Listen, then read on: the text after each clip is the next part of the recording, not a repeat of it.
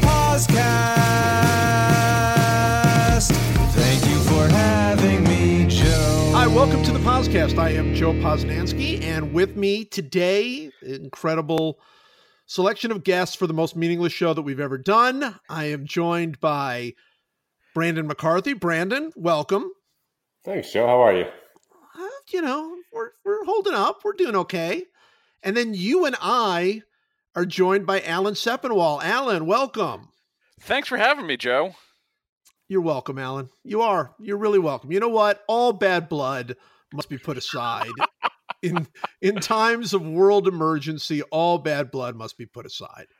Look, I've been looking for an opportunity to stop being the heel of the podcast. So if it took a pandemic, that's fine. Well, it's not that it took a pandemic. It basically took the Yankees to be not playing anymore. Like that's the only way that it could happen. And they'll be back, and then you go right back into the dungeon. There's just no possibility for it otherwise. So guys, first of all, thanks for doing this. I know that neither one of you has anything else to do, so I'm sure that's the only reason that you're here.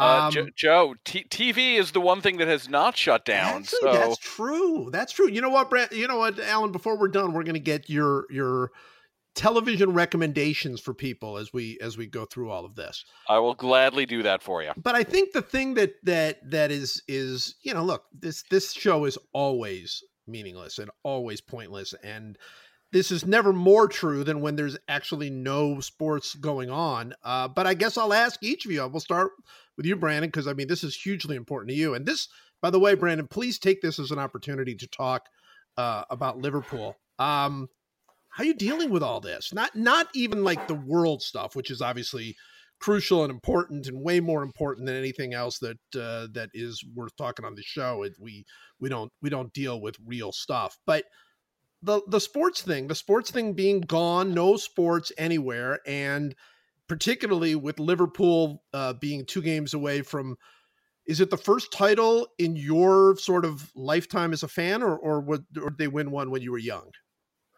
Yeah, it would be the first Premier League title since I would have been a little kid, and that predates my fandom. So I've never experienced it. I've seen Champions League victories, but never the full Premier League victory. So this was kind of the crescendo we've been building all year towards, and now it's being slowly stolen from us. Yeah, it does creating a little hole. Well, look, I don't even know what our guilt level on any of this is even allowed to be, because obviously nothing involved in sports, nothing about these cancellations can even touch what's the world, tragedy and emergency and so on and so forth. But hey, you're a lifelong, pretty close to lifelong Liverpool fan, and here's Liverpool having, maybe the greatest season in the history of the Premier League. I think pretty clearly the greatest season in the history of the Premier League. And then it ends like this. You are feeling pretty bad about it. Yeah, we're most of the way through a movie that we knew the ending was coming. The gratifying ending is coming, and then the fire alarm went off, and everybody gets out, and you're like, okay, when do I get to get back in and see that? Because I know what was going to happen, but I still would really like to have that moment. Instead, we're all just standing around milling in the lobby, and we've got nothing to do with ourselves. And then they say that the movie has been burned and it's never going to be played again. And that's it. Yeah, there's a chance the movie will never be shown again. Yeah, no, it's brutal. It really is. Look, this is. I think our lives are so driven by habit and so driven by the fact that I wouldn't say we endure long seasons, because we enjoy the seasons as they go, but we enjoy them more and more so that we can get to the finish line, so we can get to the ending and we can see who wins, which teams are going to win in the playoffs, and obviously with the NBA and NHL in particular, there's no sense of when or if they'll start again, and it feels like the first few months are just gone. Obviously, baseball opening day, something you look forward to all winter, is being postponed to who knows when. Alan, depressing? Are we allowed to feel depressed about this? We can. Life has shut down. I was excited to see the Yankees play, even though all of them were injured. So I mean, it's a weird silver lining that they'll at least get to heal, but I would still rather just see baseball being played. And I guess the one good thing is I'm no longer forced to watch the Knicks, so I will take that. And by the way, more than a silver lining that you don't get to watch the Knicks. I was talking to a baseball fan yesterday who was telling me that, was as we do with everything, every statement you make about sports or anything else that is not directly related to the virus and reactions and what our response should be, everything has to come with that caveat of like, this doesn't matter, but the person was basically saying this doesn't matter, but the team that's going to be helped by this virus thing is going to be the Yankees. Like they were beat up and they were hurt. Like, of course it is. I mean, like even in the middle of like human tragedy, like the Yankees somehow find a way to like come out ahead. That's terrible. But what I would say is, like, obviously the virus itself and the impact it's having on everyone is the most important thing, but we're all locked inside for a while and we need distractions.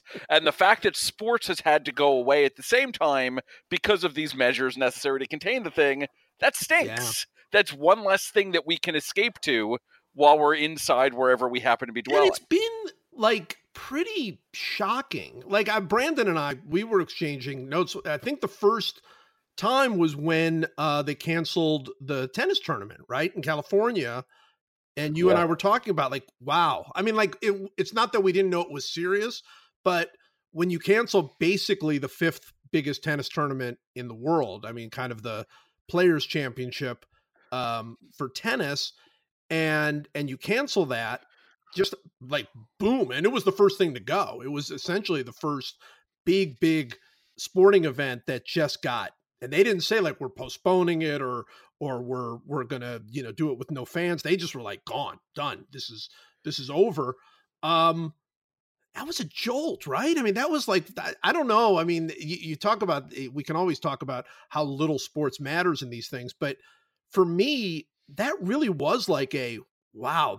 I knew it was serious, but it like took it to another level for me. Yeah, that jumped quick. Obviously, we had seen everything in Italy, like Serie A was shutting down, but Italian football is not on my radar. So I saw it and it was like, well, that's a pretend world. I think the way we're kind of as a society just judging Italy right now, like, well, what's happening? That won't happen to us. So this just happened earlier in sports form. But then the tennis happened. It was like, that was quick. And then I do remember we went to Medieval Times for my daughter's birthday. We walked outside right then. The NBA shut down and it felt like this wave of like, oh, okay, nothing's the same anymore. Let's all, by the time we get home, we have to figure this out completely, what we're going to watch or how we're going to distract ourselves. Yeah. I mean, the NBA was clearly it was the impetus for everybody. Like it really is interesting looking back at how things happened. Like, I don't know. Like, none of us know for sure how bad this is going to be, how long this is going to last. I think we all have a pretty big sense it's going to be pretty bad and it's going to last a pretty long time. But none of us know for sure. And you look back now at the initial reaction and like, okay, let's you know what? Here's how we're going to stop this thing.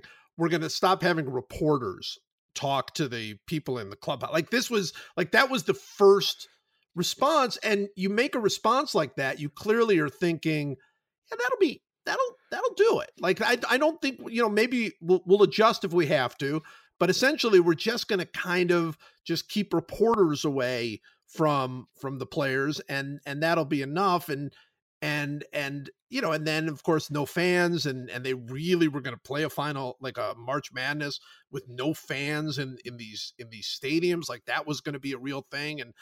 And it like took several days. And I think it was the NBA, Alan, that like, that's when everybody was like, oh, you know what? All of these things that we were thinking about before are just stupid. I mean, this is really, really, really bad. I was in LA last week on a business trip that in hindsight, I wish I had not gone on, just because realizing what things have become since then. And I was out to dinner with some friends that night, which again, I wish I hadn't done. And we go in and before we sit down, we start talking about how like the Jazz, Thunder game had just been canceled right before tip-off. And by the time we finished our meal, the entire NBA season had been suspended. And I believe that was around the time that Tom Hanks and Rita Wilson were diagnosed in Australia. Same time, exactly the same time. So I think it's the 1-2 of those because, for the people who don't care about sports, they will still care about Tom Hanks. And I think those two together really drove home, no, you got to stop everything that you've been doing. This is much more serious than we have been led to believe. And, buckle up. Yeah. Yeah. I mean, it just happened. It felt like it happened so fast, not specifically all of these things canceling, but all of this collective thought about how bad this was. Like it crescendoed, like Brandon, you texted me that night we actually texted a lot that night, but specifically after the Oklahoma City Utah Jazz game was they hadn't even postponed it yet. They had just left the floor and, the place was filled with fans and they were, there was just a delay. There was nobody even knew what was going on. They were shooting like t-shirts into the crowd, which in retrospect, that doesn't seem like the best idea. And Brandon said, that there was a rumor that Rudy had been, that he had tested positive for coronavirus.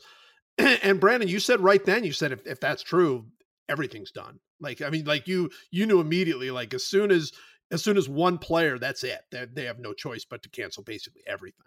Yeah, you can. And every other sport would follow suit immediately because once you get that thought in your head of like, oh, this is a sports thing now, and you like pop that little veil of invincibility around players, they start asking questions. They worry about their family. It's game over. It's like a groundswell you can't stop. So that was just had to know that was going to be the last straw that had to fall. And it was quick. I mean, it was really, really quick. So basically now what? So now what are we supposed to do? Because I mean, obviously we are not going to have sports, live sports, new live sports to watch on television and to talk about. But for the next few weeks, however long this goes on, life's got to go on. And even if we're going to be at home, so we're looking for tips. What are we going to do? How are we going to keep talking about sports and how are we going to keep going? Well, Joe, I've been reading this series. It had been published. It had been published every day on a really good website called The Athletic, by a writer is Joe Posnanski, something like that. And every day he would write about one of the 100 greatest baseball players of all time. And this series is incredible. It is the best writing I think this guy has ever done. God. It's been really good. And even on days when I couldn't get to watch spring training, I felt connected to the world of baseball. It was this great gift. I usually wake up before 7 and I would just start reloading the web browser on my phone over and over, just waiting for it to materialize. And if we can't have games, maybe we could have more of those essays. Yeah, I knew you were going to just make me work. This is like the Baseball 100 has been really, really interesting to me. And it's something that I think, is important, like for us. I mean, as we're discussing, like seriously, where we go from here. What's been fascinating to me is the other day, the Athletic publishes what are the most popular stories of the day over at the thing, like everybody does, right? The most read stories. And I don't normally even look at those, but I did the other day, just because I was going through it. And there were the 5 most popular stories.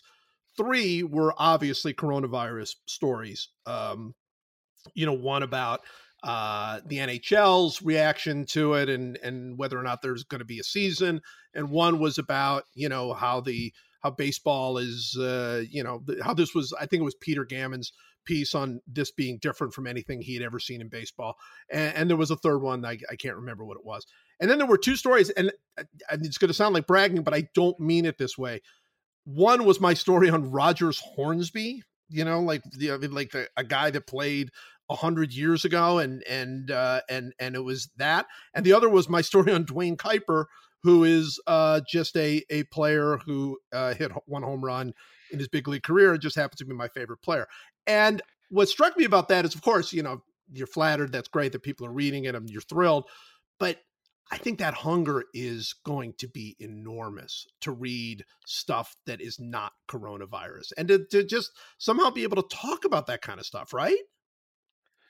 Yeah, no, I'm not being sarcastic. I know, like, I don't want to pile more work on Yes, you, Joe, do. but Yes, you do. those things feel like a lifeline. Seriously, they've been really good, and it's been so nice to be able to connect to the baseball of the past, or at this moment, baseball at all, because there isn't any. Yeah.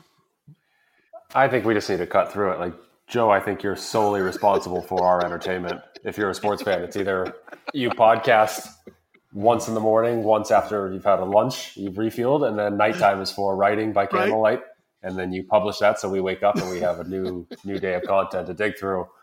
I don't see any other options. I mean, everything else is shut down. We can't film movies. We can't film TV shows. Nobody can throw that out. I think you need to. I think it's on you. Step up. Yeah, no, I think that's right.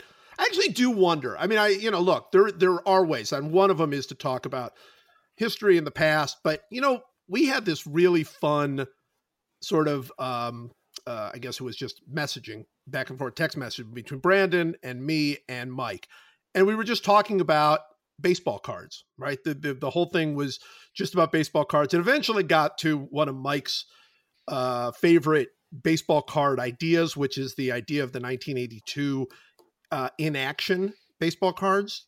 Do you remember these? Alan, do you remember the in-action baseball cards? There was the regular card of the player, right? So you would have like a regular Mike Schmidt card where you would have a picture of Mike Schmidt and his position, and then on the back all of his stats. But then you would also have a Mike Schmidt in-action card, which was meant to sort of demonstrate, I guess, that that this is a bonus. Not only are you getting to see Mike Schmidt, you're getting to see him do what he does so well. The inaction card of Mike Schmidt is literally him just standing at third base, just literally doing nothing. I don't even think that it might be like before the inning is even begun. I mean, he's just literally standing at third base. But yet, we love the inaction cards. And so we spent a long time talking about that. I wonder, do we have like enough of that kind of stuff to like keep us sort of entertained and laughing and thinking about sports to go forward? Because I think we do. I think we probably do. I mean, the good thing, like I said, for me, TV doesn't go away. So there's still all this content. But also, like, there's all this old content. So a lot of things I've been recommending to people is older shows. And I saw something cool over the weekend. I think, like, the MLB Twitter account or something recommended to people, go watch. We picked out, like, the best game for every franchise or something, and you can go see it. And so, our pal Linda Holmes went and she watched the game from 1980 where the Phillies won their first World Series title. And I feel like you're going to see a lot of that, just people going back and looking at old games, old clips, things, because you have to stay connected to it somehow. Yeah, I think that's right. But I also think that we can look forward too. Here's the thing that I think about. People love the NFL draft, right? There is an argument to be made that the NFL draft is the second biggest like sporting event in the country behind the Super Bowl. Not in terms of excitement, but in terms of the way fans respond to it, the way that it's bigger in a lot of ways. Like with socially, it's the biggest thing on the internet is the NFL draft. And the NFL draft is nothing, right? I mean, the NFL draft is just a bunch of teams taking players that you have no earthly idea how good they're going to be for months or years. But it fills you with so much like hope or anger, or you just these incredibly powerful feelings basically about what might happen in the future. And I do wonder if I mean, for us, Brandon, I mean, just looking forward to the baseball season, I mean, is there a kind of a cool way for us to do that where it feels a little bit like the NFL draft? I guess you keep talking about it. The problem is just where this falls is that like we didn't get to see anything, and we got 2 weeks of spring training, which tell us nothing other than every Yankee was going to get hurt this year. I think that's almost quite literally the only thing we learned in those 2 weeks. So like we didn't learn anything new. We've all done our preseason stuff, you're just right in that like level of purgatory where nothing would be new, nothing would be insightful. Like NBA, you could still play out the hypotheticals if the season never came back, and we could talk about who was going to win it or whatever. I wouldn't care, but other people could talk about that. But for that, like for baseball, it's like, wait, what do we even talk about right now? So the only way you can go is go historically, I guess, and go into like small little details like baseball cards. And I mean, if depending how many weeks this go, it's favorite stadiums, your favorite, you're going to have to really dig deep. Yeah, no, it's true. By the way, our delightful co-producer Marissa just forwarded me the fact that Rob Manfred is having a conference call advising all teams to shut down their facilities, and several GMs are bracing for delay now as late as July. There you go. So a nice bit of happy news to great. But I do think, in all seriousness, that we all kind of knew this wasn't going to be 2 weeks or 4 weeks, or I mean, it's this is this isn't going away.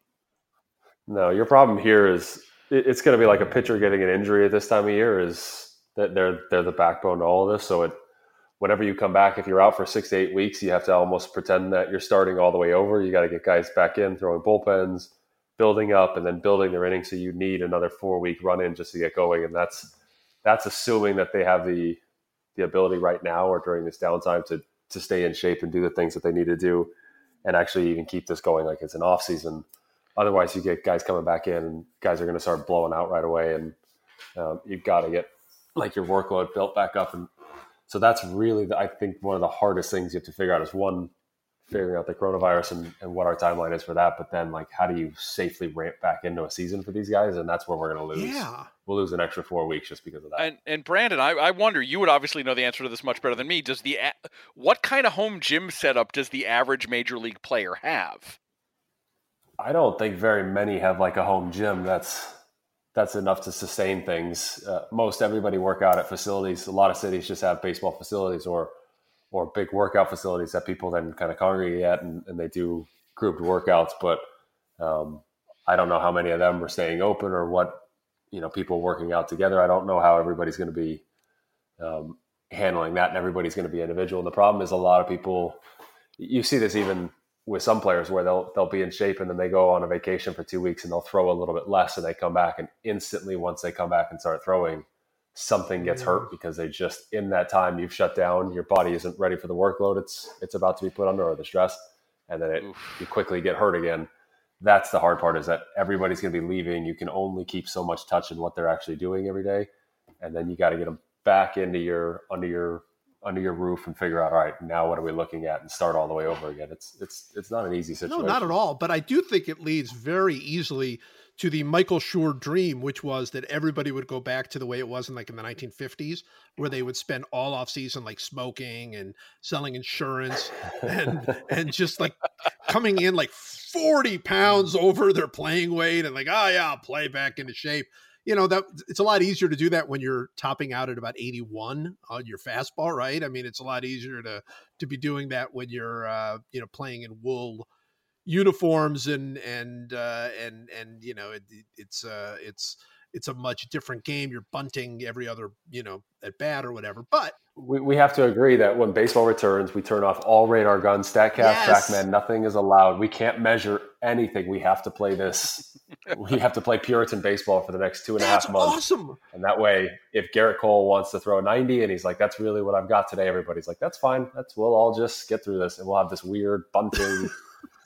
Everybody has handlebar mustaches.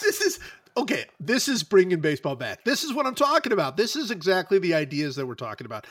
First of all, handlebar mustaches, definitely. We go back to the dead ball, like literally the dead ball. They use one ball the entire game. They're not even allowed to use like the ball, unless it like actually tears or breaks. You have to use the same baseball the entire game. Spitballs, totally legal. Bring them all back. Everything is back. And everybody's just like choking up on the bat like 9 inches or keeping their hands separated the way Ty Cobb did. Everybody's just bunting and just shooting through the catchers aren't allowed to crouch. Catchers have to be in that weird half crouch, and they have to put both their hands out in front of them, kind of like a comic dad in a sitcom getting ready to deliver a baby. Yes. That's how everybody has to play that way. Then yeah, it'll be 1910s awesome. baseball. just without the racism. And I think we can return to that. 19 dead baseball without the racism is such a good slogan. I don't even know how that has been missed among the Rob Manfred crew. I think it's ideal. I think it's the quickest way to get people back. It's like you're not in shape, doesn't matter. We're not playing that kind of baseball. We're just bringing it down a couple notches, and it would be great. It does make me think as you because we, obviously I've had to do this trying to determine the 100 greatest players ever and all that kind of thing. But I mean, those guys really didn't work out in the off season at all. And they really did have jobs, some like actual manual labor working in factory jobs. And they would show up and they'd be there for like 3 weeks doing no weight training, certainly very little running, just kind of doing whatever. I mean, I don't even know. Like, it seemed to me that from 1905 to 1957, the number one like exercise baseball players would do during spring training was pepper. Like, that seemed to be the only thing they ever did, was 4 guys around, one bunting to each of them, and yet they played. So what do we think? Like, how hard do we really think those guys were throwing? How much bat speed do we really think those guys were coming up with in those days? Do you remember when some of the best players in the world used to take off 3 years to go to war? That was kind of a crazy point. And I like I'm sure they were doing a lot of calisthenics, but it was also war. So I don't know if they came back in peak physical. And they came back and like condition. Crushed it like right away. Like Bob Feller was like, that's when he set the strikeout record, was in 46 after being at war for 5 years. He came back and struck out 380 players, which tells you that, well, first of all, he threw 370 innings or whatever, but that tells you that's one of the more interesting elements of like the game then. Like, Mike Trout is, I think, not only do we think so, I mean, he's acknowledged as the best player in the game, but I think the difference between Mike Trout and Cody Bellinger or Mookie Betts or Aaron Judge or whoever you want to put, up in his category is, it's not insubstantial, but it's not a huge thing. But Bob Feller can literally come back from 5 years of war and like set strikeout records and be like 10 times better than anybody else. That tells you like the best in those days were like way better than everybody else. Yeah, they were just the best. Yeah. They were just way better. Alan, are you for this plan that we've come up with? I'm entirely, as you guys have been talking about it, because one of the things that comes up a lot these days is the idea that, like, sabermetrics, as great as it is and as cool as it is to see teams playing the smart way, it also has led to this sort of homogenized 3 true outcomes version of the sport. And if you go back to like 19 teens baseball without the racism, I think you're going to get much more of a variety in play. And at minimum, it's going to feel very different from the last few years of baseball. So, anything to shake things up, I'm on board with. By the way, I should add that Bob Feller being the best pitcher in baseball in 1946 after 5 years of war, while a huge credit to him and his incredible talents, that was baseball. That was racism baseball. So that was baseball with no African Americans. Also, nobody from around the world at all, like 0 people from around the world. So it was basically 17 guys from Alabama and 2 guys from Florida. So it is a little bit different game. But I do think that Brandon, what the pressure is at the highest level and how fine you have to be. I mean, we've had great fun conversations about what it's like to try to go through like a Red Sox lineup when those guys, everybody on that team pounded, and the Yankees lineup now, or the Astros lineup, or the Dodgers lineup for sure now, and how one mistake basically could cost you the game. And it was different then. And I don't know that, I mean, I'm not saying that's better. I don't think it is better. I think the quality of baseball is way better now, but there is something to be said for, I love the way old pitchers would talk about like, I could throw 95 if I wanted. I might do it once a game, but I never felt like, I only did that when I needed to, and it sounds kind of BS-ish, but it's probably true. Those probably were throwing at like 80% capacity.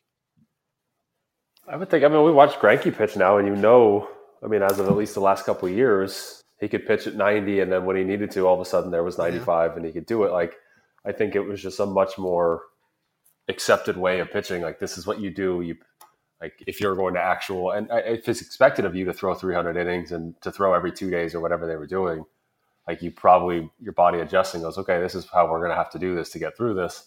This can't be full intensity all the time. And you learn like what gear you should be pitching in the whole way. And if you have to go get an extra one every once in a while, which I think was when you watch all sports from those times, it wasn't like people were just going balls to the wall and flying around. It was sort of like everybody, like, let's be calm here. Don't go crazy. We'll figure this out. 1980s, the people who were really 1980s basketball and hockey, but basketball particular defense, awesome. Just like it was non-existent. It just didn't exist in the NBA. And you just, I mean, it was wonderful because it was about offense, and it was, particularly the 70s, I guess, but into the 80s for sure, until Pat Riley came along and turned everybody into a thug. It was essentially the only thug in the NBA was Kurt Rambis, like, right? Like, he was the only guy that would like actually hit anybody. The rest, everybody else is, yeah, that's fine. You seem open. That seems good to me. So yeah, so I think the game has changed. All right, around the horn, I will ask each of you. You can pick one player in baseball today and one pitcher in baseball today, and go back to 1915 and start playing. Who would you choose? This seems like a great question to ask in this time of emergency. One pitcher and one hitter going back to 1915, and they're not allowed to they don't get to train or do anything different. They've just suddenly got to play 1950 styles baseball. So But have they been trained to this point? Like, we're plucking them out of 2020 yes. and sending them back. And we're telling them that they've got to throw 350 innings if they're a pitcher, or they've got to be able to, they're not going to be able to hit home runs because the ball is dead. So we're basically telling them that they are in 1915 and they have to be the best version of themselves. And you want to create the person who is going to be the best player in baseball in 1915. Who would you choose? I might actually be a contrarian, and I might send Giancarlo Stanton just to see if he can hit the dead ball out. A guy that big and strong, and just I'm going to play my way, and you try to get me out and see what happens. And then he would also get injured. No, well, he would definitely get injured because they would spike him within seconds of his showing up. But I like it. So you're saying Giancarlo Stanton, you send him back. He's the most powerful guy in the game now. You send him back to hit 81 mile an hour, fastballs from the best guys, and see if he can get him out and see if he can become Babe Ruth before Babe Ruth does it. That's your plan. Exactly. Right, who would be your pitcher? Oh God. I mean, would we have to play under those rules? Could I send back an African American player or not? Of course. Yes. All right, Giancarlo Stanton, they probably wouldn't want him playing either. They just, either. They didn't like anybody who didn't have a handlebar mustache. So, I gotta think about that. Why don't you let Brandon do his everyday player? All right, Brandon. Brandon, who do you think? Who would be your everyday player? Obviously, Trout. Any baseball question. That's the problem with Trout being in the game is he's the answer to every question, and because he does everything well, so he could run back in the day. He could do everything, and that against 81 mile per hour fastballs and God knows what else. It would just be, I think it would just be like Little League rules. He would just hit it and just run until someone tagged him out every time, and would end the season with a 680 batting average, 950 on base. And I think that's a really, really great. I mean, obviously it's the right pick, but I think it's a really great point because that's the way Ty Cobb played. Everybody, we celebrate or anti-celebrate, whatever it is, for however people feel about Ty Cobb. But what Ty Cobb did was exactly that. He just hit ground balls and ran until somebody stopped him, which was almost never. And you figure Ty Cobb, was not as whatever he was, not as fast as Mike Trout, not as strong as Mike Trout, and not, so yeah, I mean, if Cobb could hit 400, I do think that Mike Trout would hit 680. I think that's legit. I really think that's legit. That's a good one. That's a good pick. All right, Brandon, I'll ask you then. Who would be your pitcher? Who would you send back? I mean, it has to be Cole, doesn't it? I feel like I God, I mean, Like, it's a lot of innings last year. Like, all right, so if you've got to get to 300, if he's throwing right. 240 something last year or whatever, he threw 250 with the postseason. Okay, well, you're not too far off that not now. Too far. That's and true. then if him dialing it back would still, I don't know, wars would be fought over his capabilities. So it'd be like, I don't know what witchcraft is happening here. And I think that I was thinking like the one I would want to send back more than anybody would be like prime Randy Johnson. Oh yeah. Because I don't even know that would make sense to anybody. But I think now Cole was probably the answer. So I picked the best pitcher and the best hitter in the game. So I think you're doing very well. Here? I do think it would be so fun to like go back and have these, these people who like, worked in factories during the off season, showing up and, they're, arrogant and cocky and feeling like they're, can do anything. And then just to see one Garrett Cole pitch, like just to see like in their mind, Walter Johnson is like he is unhittable. Like he is like something from the future.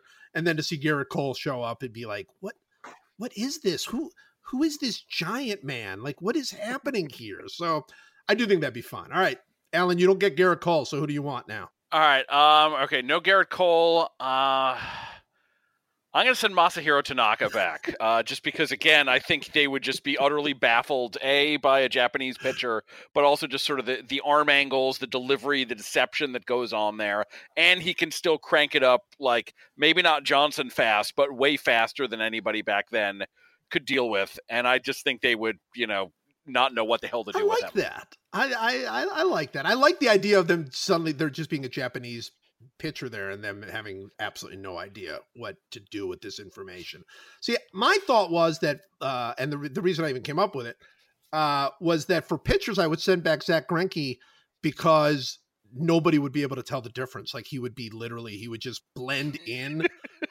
It would just be like, oh yeah, that guy's like, they wouldn't even know that somebody had been sent from the future. They would assume that he had already been on the New York Highlanders or whatever. And he would just come in and he would just be baffling people. He would totally be the guy who would get the spitball better than anybody. Like I think that he would be like hilarious and like perfect for that time.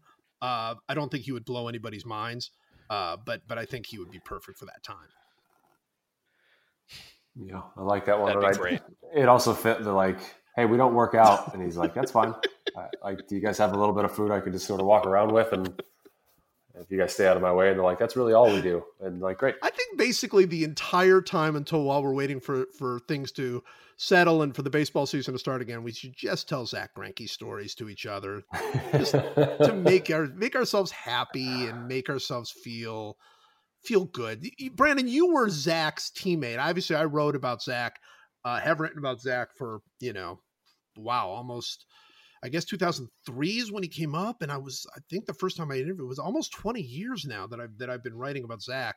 But you played with him. And the thing that I find so amazing about that, and you're like friends with him, he's like the more you know about him, the more Zach Greinke-ish he is. Yeah, it doesn't, like, it's not, yeah, the facade doesn't come off and you're like, oh, here it is. Like, it's just learning, like, that like the layers get better and that it's just sort of is what he is. And he's one of my favorite people in the game and one of my closest friends in the game that remains. Like he really is uniquely one of a kind and very, very precocious. It's like having an adult 5-year-old friend who like, I don't even know, like, it sounds like an insult, but just the way like a 5-year-old sees the world and you're like, God, that is so obvious. Why didn't I think of that? It's just this 36-year-old who's telling you that. And you're like, oh, that makes way more sense in a way. And he's like, yeah, I know. And so he's really an interesting person. I wrote the cover story for him on Sports Illustrated, I think that's still the only time he's been on the cover. But when I wrote the cover story back in 2009, I guess during his incredible year with the Royals, they asked him what he thought about it. I wasn't actually there when they asked him, but they asked him what he thought about it. And he said, well, that'll be the lowest selling Sports Illustrated ever. Right. Like that was like, that's immediately what he said, but because it's Zach, like that's not where it ends. Like for a normal person, like that's the joke, right? That'll be the lowest selling Sports Illustrated ever. And you would think it ends, but because it's Zach, it was the exact quote was something to the effect, well, not the exact quote, but something to the effect of, that'll be the lowest selling Sports Illustrated ever, ... except NASCAR. Like he had to like put in that's, I mean, that mind just, it's there's nothing, no one like him. But and that's not being self-deprecating. It's exactly how he sees it, as in like, why would anybody interesting? Like, I'm not that interesting. Nobody's going to want to buy this, but the only thing someone else doesn't want to buy is NASCAR. Like, and it's this completely logical train of thought that you can't be like, no, you're wrong. He's like, no, I'm right, because that's how things are. It's exactly right. It's great because there's no games, there's no lying, it's just unvarnished honesty that says the meanest things you've ever heard in your life, and you're like, God, I can't even argue with that. It's right. It's so straightforward. I went and talked to him. I guess this has been 2 or 3 years ago now at spring training, and it was one of those. I think you might have been there. I think I might have been talking to you, Brandon. It was a spring training game, and I think I was talking to you, and we just kind of started just talking, and I missed Zach's whatever it was, his little press deal or whatever. So I went over to the PR person and said, hey, I would love to talk to Zach. I know he did his PR thing. I just want a couple of minutes with him. And so the guy went over to Zach, and Zach said, yeah, sure.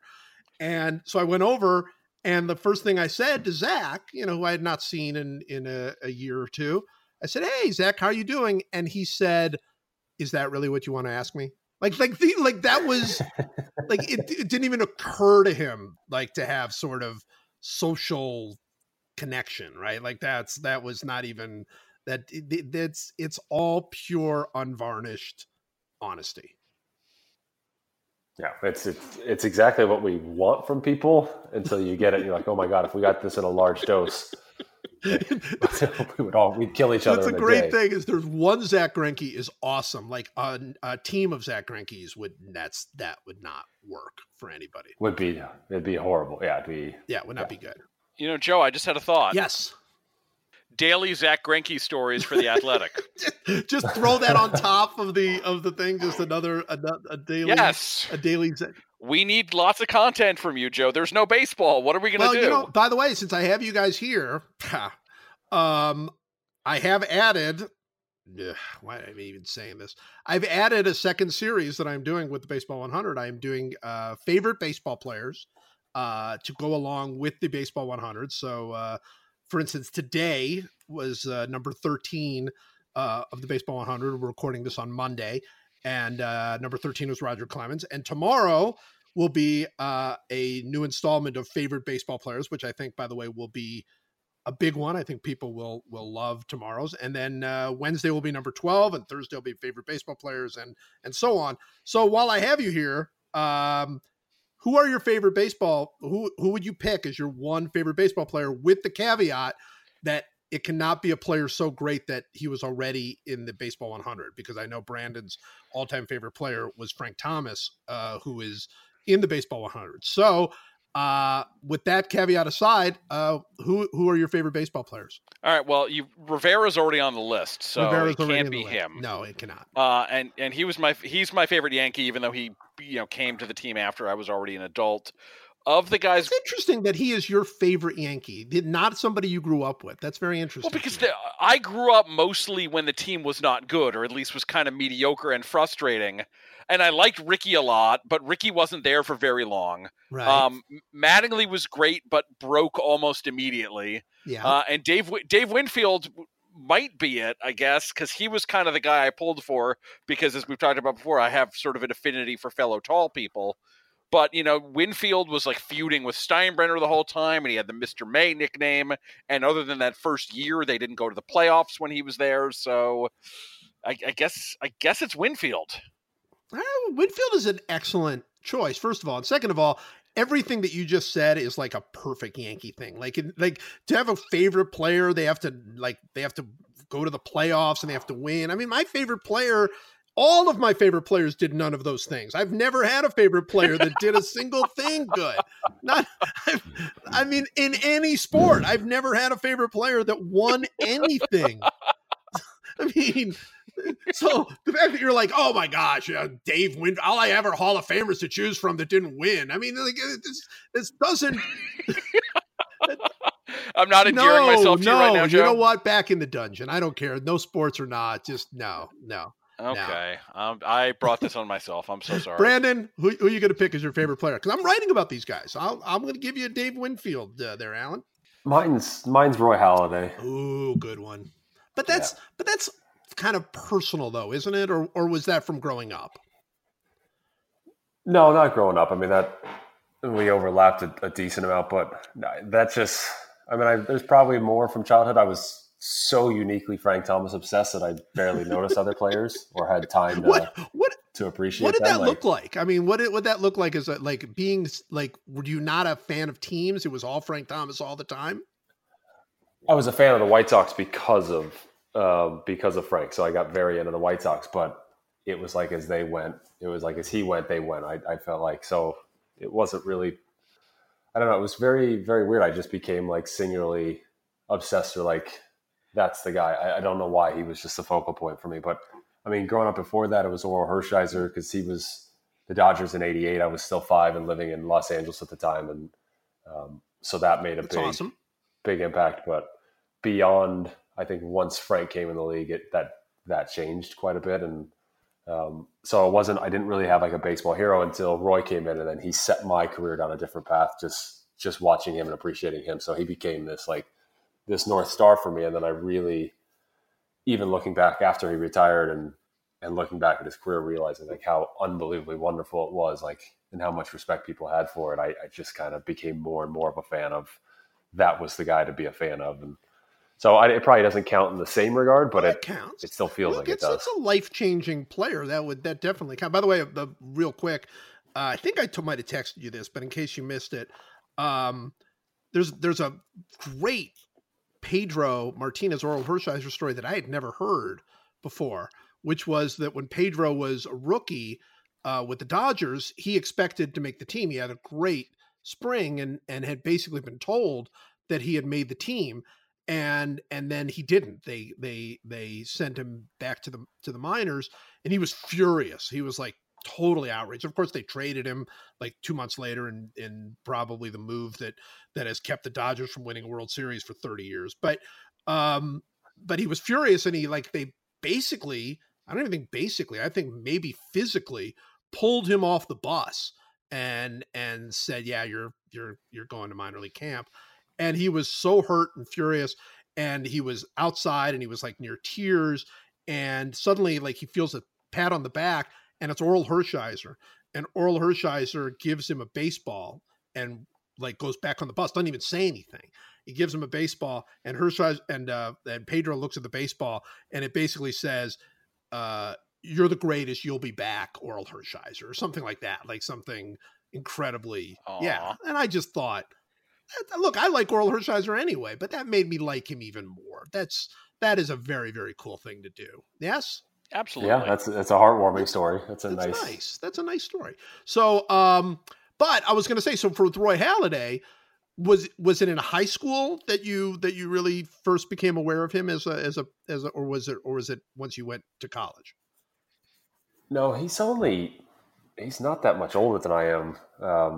And weirdly, even being in Colorado at the time and him being in Pro Bowl, even when he got to the big leagues, I wasn't aware that he was even a Colorado kid. I guess it didn't register. It really wasn't until he became Roy Halladay that it really crept up. And then it wasn't until a little bit later in my career, after my first like 3 or 4 years, maybe in the big leagues, that I realized like how much unvarnished respect there was for him. And then it was like, oh, that's the guy. That's how you should do things. And then it became sort of this point for me of like, follow this guy obsessively. And I've always done well at like kind of aping people, and not personalities necessarily, but just how people work. And I was kind of in a weird spot when I came up in my first few years. I didn't really have veterans who were really hands-on and like, this is how you should do things. I was just kind of free to go. And so I found myself for a while just sort of kind of wandering around like, all right, what do I do? And then there was this guy on this other team that was such a shining light of like the gold standard. And it was like, okay, I'm going to do what he's doing. And so that's really when I became fully aware of Roy. That's really cool. And there's something really fun about Roy Halladay that is something I think about actually in all walks of life, like including in entertainment. I always was fascinated by the fact that every comedian of the 70s and 80s, really, just about every comedian, pointed their origins to Jonathan Winters. There's something about Jonathan Winters that influenced them in like a completely different way. And there are bands like that as well. And I never thought Jonathan Winters was really all that great. Like there was nothing about Jonathan Winters that moved me, but it was so clear the influence he had on so many other people that I gained a huge amount of respect. There was something that if you're really good at something, you recognize a talent in him that is unique. And that seems to be the Roy Halladay story, because like Charlie Morton do exactly what you did, where he essentially decided he was going to, he did it to a whole other extreme where he went frame for frame, tried to copy Roy Halladay's pitching motion, right? He was literally wanted to be like an exact replica of Roy Halladay. Yeah, that was the weirdest. Charlie and I played together in winter ball that year. We lived next door to each other in a resort in the Dominican. We were playing winter ball, and he wasn't really going through the change that time. And that's when I was really trying to like finalize that change and do it. And then 3 months later, I see him in spring training throwing that way. He wasn't really throwing that way.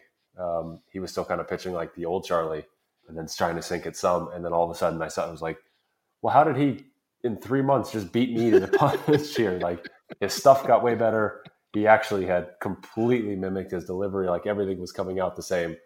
It was this like shocking turnaround that it was sort of funny. We were both doing the same thing at the same time. And I don't think we really knew it, even though we played catch together every day and we're together constantly. That's so cool. But that tells you, like the people just had so much respect for Roy Halladay, because you could make the argument that at the time Halladay was certainly one of the 2 or 3 or 4 best pitchers in the game, but he wasn't necessarily the best. Like he wasn't necessarily number one. There was Santana, there were others that were, in the Cy Young conversation every year.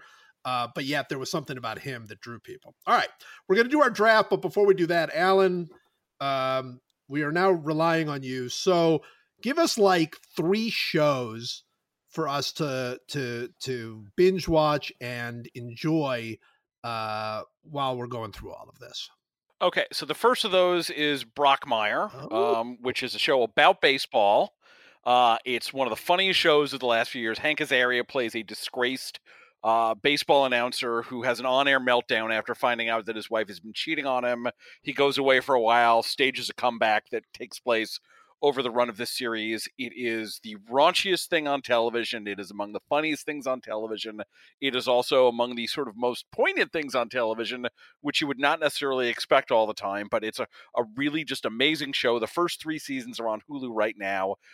Every episode's only about 20 minutes. There's about 8 episodes per season, so it's not even like a big lift in terms of it won't seem too intimidating. And the final season debuts later this week on AFC. And the final season takes place in the year 2030, where Brockmire somehow becomes the commissioner of baseball and is tasked with trying to save it as sort of fans are losing interest and the world is falling apart, which feels oddly comforting in this time of chaos, because at least it tells us that there will still be baseball in 10 years. I love it. And by the way, I want to just tell you 2 quick points on this. One is, the reason that you were on this show today is, of course, through your own kindness, but also the fact that Hank Azaria bumped late. So we would have had Hank Azaria on here to talk about Brockmire. So I'm so glad that you did, and also that the creator of that show, Joel Church Cooper, is one of the more interesting thinkers about baseball. I've spent some time talking with Joel about baseball and sort of what he thinks are the issues of the game. And, I think he's sort of gone through a love-hate relationship with baseball that definitely comes through in that show, that I think baseball fans will really get a huge kick out of. So Excellent first pick. All right, for the second pick, I'm actually going to go with an old one because one of the nice things, as I said right now, is like every show ever made practically is available to stream right now. And even before this had happened with the quarantine, my teenage daughter and I had started watching Cheers, and we're already all the way up to season 6. We just watched the first Bar Wars episode with Gary's Old Town Tavern the other day, and that is a show that holds up, man. It's really funny. I mean, some of the gender politics are not great, and we talk about that, certainly. But in terms of comedy, in terms of just the relationships, the psychology, that is just a fabulous show, really good, and will also give you something of a baseball connection because, in case you don't know, Ted Danson is playing a former Red Sox relief pitcher whose nickname was Mayday. That's an excellent. But Brandon, have you watched Cheers? Have you spent a lot of time with Cheers? I started beginning of like last year. I decided to sit down and watch it because all I remember is it being like a show my parents watched when I was a kid. One of those where you're like aware of, but not familiar with. And so I was like, I'm going to watch this and see how much this holds up. And I think I got it through about halfway to 3/4 through season 1 and then just sort of lost steam and kind of went back to more like familiar ground. And I enjoyed it fine, but it wasn't one of those where it was like, oh, I get it instantly. It was just kind of like, oh, I'd watch this if it was on, but I'm not going to grind through all the years. Well, there's something interesting about that. And that is, for Alan, you can discuss this. There's no narrative thread to Cheers. Not really. I mean, well, no, there is. In the beginning, there's Sam Right. and Diane, this sort of will they, won't Right. they, and they get together, they break up, they get together, they break up. So in that way, it was more serialized than a lot of shows are now, but definitely it's much more episodic than shows made today. And I kind of like that. I think, frankly, one of the bigger problems with TV now is that everything has to be serialized, and it's often done to a fault, and people don't know how to just make a good episode. And I sound like the oldest man in the world saying this. And it's like, bring back the sacrifice bunt. That's who I am right now. But there is something to that. There is something to like, I mean, and I'm all for serialized narrative shows that take you from one to the other, because that's what, when you're binge watching, that's what really gets you to pick up the next show, right? That's the one that keeps you going. But yeah, I mean, there's also like, I want a show that if I just want to go to season 4, episode 11, just like The Simpsons, right? You just want to see a 25-minute show that's going to make you laugh. We don't have that many of those anymore. Yeah, and Frasier is my daughter's favorite character, I've discovered. And so at a certain point, I realized we're not going to watch every episode. So sometimes I'll look at the episode list and said, oh, this is a Frasier. Let's jump ahead to that one. And I don't know what we'll do when we actually get to the Frasier spinoff, because I don't think we're going to watch every episode of that. But we'll come up with a different method at that point. All right. What's your third choice for us? My third choice is one. It's one of my favorite shows of the last 10 years. It's called Terriers. It was a private eye detective buddy show that aired for 13 episodes in 2010 on FX. Nobody watched it, I think in part because people heard the name and thought it was a show about dogfighting or something. And it was just very bad title, great show, wasn't available anywhere for a really long time. And so I would go on and on about the show, and people would say, well, where can I see it? And I'd say, well, you have to buy the individual episodes, and they would tune out of the conversation from there. But it recently just got added to Hulu because FX, all their shows are there now pretty much. It's wonderful. As someone said on Twitter the other day after I'd recommended it to them, they started watching, and the chemistry between the two main characters is so strong that they felt like they had been watching the show for 18 years already. Wow. So it's a lot of fun. It tells a good self-contained mystery over the course of the season, even as there are standalone episodes and things. So you'll get a very satisfying experience, and it's only 13 hours. So it's kind of the best of both worlds there. I have literally never heard of that show. Never even, and that's the problem. I follow you on Twitter, and I still never heard of that show. So that I obviously missed this. And that's the same. There's too many shows. There's too many tweets. There's too many everything. We've all lost everything. It's just, if it's not in shining bright lights, we're just like. One of the running gags in the final season of Brockmire, because again, it's set in the future, is Jim is doing pharmaceutical ads, and one of them is for a pill that treats content fatigue for senior citizens who can't deal with all the streams out there. I think I'm ready for that right now. I'm ready for that thing right now. Terriers is a terrible name. Terrible name. Uh-oh. I do not disagree at all. Bad name. Great show. That's what I'm saying. Now I'll watch it only because you've recommended it. if you go to rollingstone.com, I have like a whole quarantine binge guide of like, if you're in the mood for this, watch this. If you like this, watch this. And I'm sure I'm going to be doing a lot more of this in addition to reviewing all the new stuff. I would that's coming imagine up. you're going to be doing that for a little while. All right, I'm going to throw out one just because it's one that you recommended to me, and I'm sure it's been like over binge watched already, so I'm not giving anybody anything new. But we are in the middle of binge watching Justified. We're in season 4 now, and it is so great on so many levels. But my favorite level is that it now has led to my wife and I talking to each other in Justified language all the time. Constantly. I will constantly say something to the effect of, I believe I am ready to go to sleep now. However, I do believe that what is sleep in the larger terms. You know, I mean, it's just everything about that show is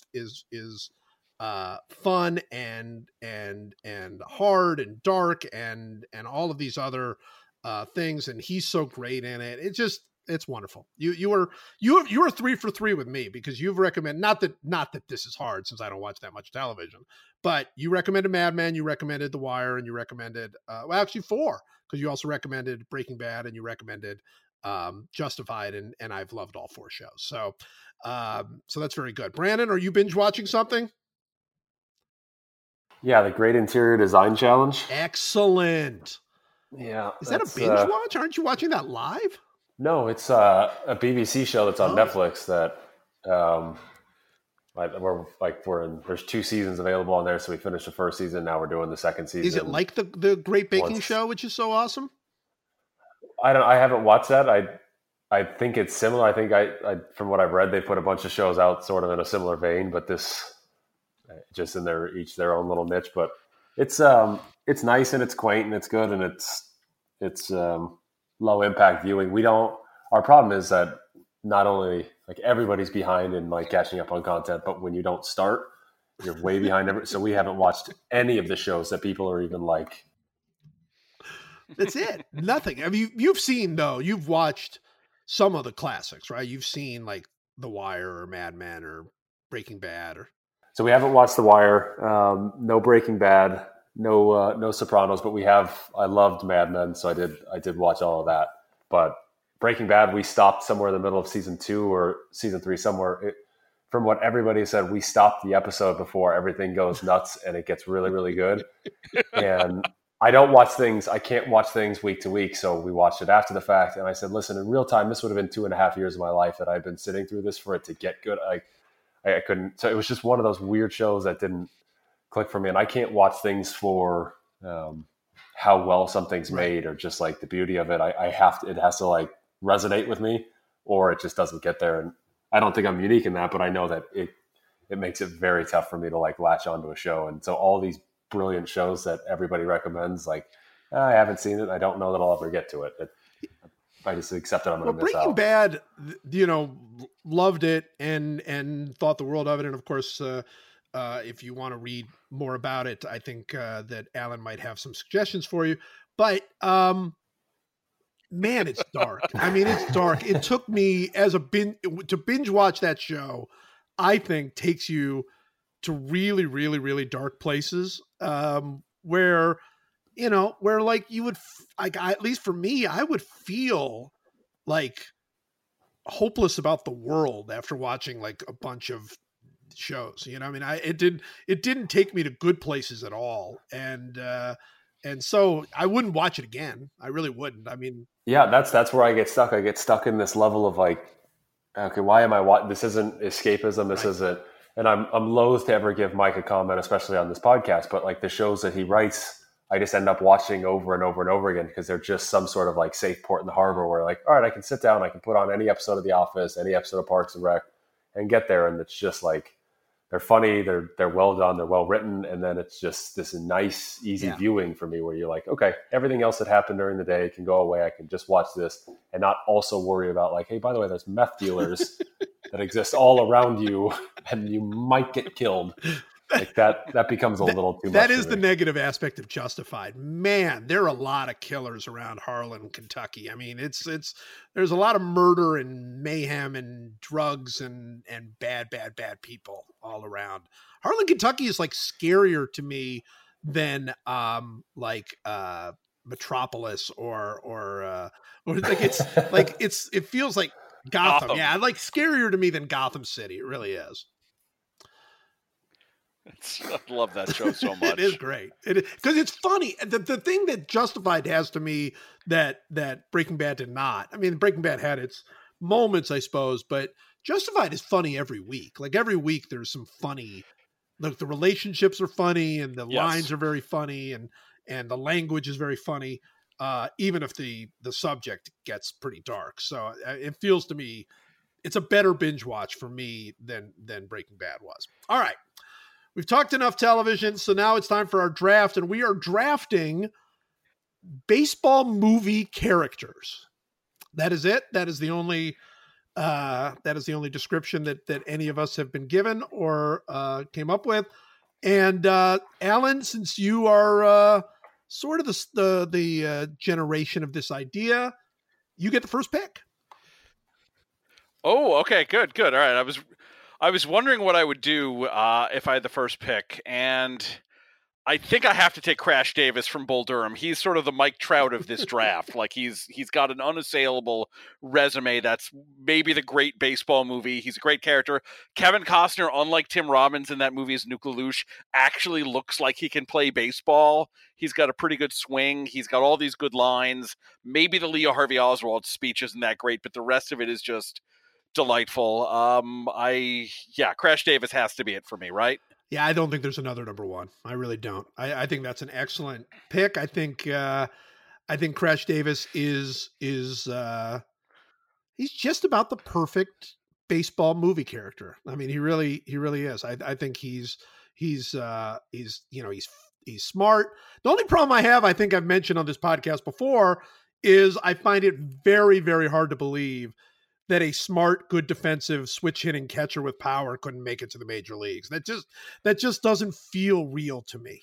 I think that's fair, and especially in the '80s when you weren't getting as many sort of power hitting catchers, he would have gotten a shot with somebody for longer than you did. I mean, the guy, like, he was a catcher who set the minor league home run record. I mean, I'm sorry. There's some club. I mean, Cleveland was playing back then. I mean, some club was going to give him. I mean, Cleveland was playing Andy Allenson every year. Andy Allenson hit one home run like in his career. So, I mean, somewhere along the way, somebody's going to give him a shot, I would think. But Brandon, you a fan? Yes. I mean, you can't not be, but I'd never thought about it from the way you put it. I've just accepted that there's a lot of good players who don't make it to the big leagues. Yeah. I guess that's the one thing is they never really said in that movie what's stopping him, or like it would have been a nice moment of exposition, something like him swearing about hitting a slider or something where you're like, oh, okay, that's why he's not very. But yeah, I've never ever thought of it from that perspective. Like, why wasn't he? All right, well, Brandon, you have the second pick in the draft. I'm gonna go with Billy Chappell, and we're just gonna draft Kevin Costner in about 5 iterations here. So this is just a Kevin Costner draft. I like it. For Love of the Game is actually my favorite baseball movie, and I don't think that's a popular pick, but there's just so much I can relate to with his character. Obviously, as I wound down my Hall of Fame career and was in the middle of throwing a perfect game, like the parallels were just too much to overcome. But something, just the way they portrayed him pitching in a game, and like the random thoughts that are there, the fact that you're focused when you need to be, and then it'll just pop in and out, and then you actually have to get it back together. And maybe it doesn't always intertwine with a weird love story that doesn't really fit, but there was just something that it felt very much like I recognized it as a real thing pitching, which isn't a common thing that happens in sport movies. So like his character, as ridiculous as it was, felt real to me. So he's become my favorite. Well, that's super interesting because I was not a fan of the movie, and he didn't feel real to me. So that's interesting to me that you as a pitcher felt like he captured the scene, like he captured what it was like to be this old pitcher, sort of having their last moment. That's like, Alan, did you like For the Love of the Game? I have never seen it in its entirety. I've watched parts of it on cable because I'd always been warned that the love story is not very good. And so when I put it on, I'll watch a couple minutes of the baseball. And I remember liking John C. Reilly as the catcher, but I don't feel like I've seen enough of it to have a judgment on Costner or not in that one. I mean, I don't think it's a bad choice at all. I just, and of course any movie with Kelly Preston, thumbs up. But yeah, I call that a surprise first pick. That's all I'm saying. All right, with my first pick, I'm going to try to go really obscure. Well, not obscure, but like goofy from here on in. But I think that since we're all sort of choosing the big protagonist, I'll just go ahead and choose Roy Hobbs. The Natural has a lot of problems. I think we all can agree on that. But that's sort of the ultimate, baseball legend is this idea of Roy Hobbs showing up out of nowhere and with a dark past and I've always wanted to see. I've always wanted, like, that movie to me screams for a prequel. Like, I'm dying to know what Roy Hobbs was doing between the time that he got shot and the time that he showed up for the New York Knights. Like, that whole, like, that was what, like 12, 14 years or something, like, where he was just like, that movie would be, that's like the new Creed. Like, I would love to see that movie, like what happened to him during that time. But it's still awesome and fun and goofy, and having a guy die by running into a wall and having the lightning bolt on the bat and all of these other kind of goofy fairy tale-y type things. And then I think that's Robert Redford. Robert Redford fills the character pretty well. So with my first pick, I will choose Roy Hobbs. Roy Hobbs, so magical that, like, he can win a game on the road with a home run so mighty that, like, the fans all go home, even though the bottom of the ninth still is to be played. Well, he destroyed the clock. I mean, the game's over. Like, he hit a home run off of the clock and smashed it. I mean, come on. Is that a rule back then? You know what? They did say that if you break the clock, then that's it. It's a game without a clock. And then it's over. Actually, I've written that, as you well know, I've written that more than once. And then I've had people tell me that, no, it looks like the game's over, but it's not. Like the way they filmed it, it just looks like the game over, but it isn't. I don't buy that, by the way, but I'm just letting you know there is a second side to this. Brandon, you a fan of The Natural? Yeah, I am a fan. Like, every time I see it on, I'll end up watching it. It doesn't like blow me away as a movie, but I do enjoy it. And I haven't read the book actually. And that's been one of my things on a list for years, but knowing the way the book ends differently than the movie feels, I don't know if I'm just too conditioned to like American movies where I need the positive, happy ending. There's probably something psychological to that, but I don't know. I don't know why I actually haven't sat down and read it. I really don't have a good answer to that, but I do like it. It's a great book, and it's short, but the ending is, I'm sorry, it's jarringly bad. Like, the ending of I mean, and I know that people who read the book first, then saw the movie and thought the movie ending was jarringly bad. But, I mean, I'm sorry, you can't make that movie and then have the guy, well, I don't know if I want to ruin it for you, but not only does he, not hit the game-winning home run as he does at the end of the movie, but, basically ends his life in disgrace. That doesn't feel to me like that's like The Natural would have played well in that role. I don't think that's the movie any of us wanted to see. So, is there something after? I know he strikes out, but is that? What the hell was the point of following his journey then? If that's the end, and maybe that could just be like an American thing. You get into the say it ain't so portion of the thing. I mean, it's like he basically he threw it. He threw the game, and then like the fans, like, he has to live with it. I mean, it's just it's I guess what you do with great literature, but I'm not watching that movie. Forget that. That's just, I mean, come on, that movie does not seem. Yeah, it's just, that's Marley and me in baseball form. Like, who wants to see that? All right, Alan, you got the your second round pick. All right, I'm going to go with Willie Mays Hayes from Major Excellent. League because he plays like Mays and he runs like Yes. Hayes, and like Wesley Snipes is so unbelievably charismatic in that movie. There's a scene where they're doing the montage of how things are finally turning around for the Indians, and they do the fake American Express card ad, and at the very end of it, Willie slides into home in the tuxedo and says, "The American Express card, don't steal home without it." And at that moment, I'm like, who the hell is this guy, and why is he not the biggest movie star in the world? I mean, I love that movie. I've seen it a million times, but of all the characters, like, I feel like he is the one who stands out. And the sequel has a lot of problems, but among them is the fact that, Snipes was now too big a star to do it, and so they had to cast Omar Epps, who is a perfectly fine actor, but he's not Wesley Snipes. The second one does have the "It's Too High" sequence, right? So which is one of my favorite baseball sequences. Yeah, Willie Mays Hayes. That's I don't think anything more needs to be said. And we have also discussed on this podcast, he is Willie Mays Hayes because he hits like Mays and runs like Hayes. That is basically, people have completely missed the fact that he runs like Bob Hayes. That's the whole reason that he is named Willie Mays Hayes. Everybody has hit me on that and said, no, he's saying he runs like Mays and he hits like Mays. And it's not. He runs like Bullet Bob Hayes. That is why he's Willie Mays Hayes. Yes. All right, Brandon. And also, Major League 2 is also a fantastically funny movie, and I don't like when people knock it down. Like, I still love it completely. I don't know why. It's maybe not as good as the first, but it's just only a shade under for me. Well, Euchre's even better in the second one than he is in the first one. So that's part of it.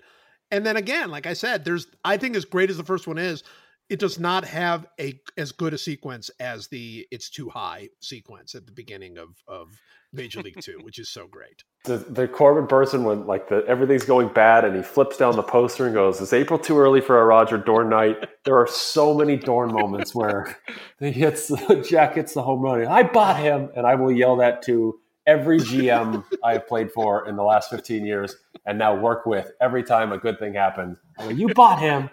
There is something to that line that is it is so good. The amazing thing about that sequel is there's that big joke about how things are so desperate for the team that Dorn has to cover the stadium in ads. And modern stadiums are much tackier than anything that they did in that movie. How good do we think Roger Dorn was in his prime? I don't want to give a player comp because it's probably mean, but I can picture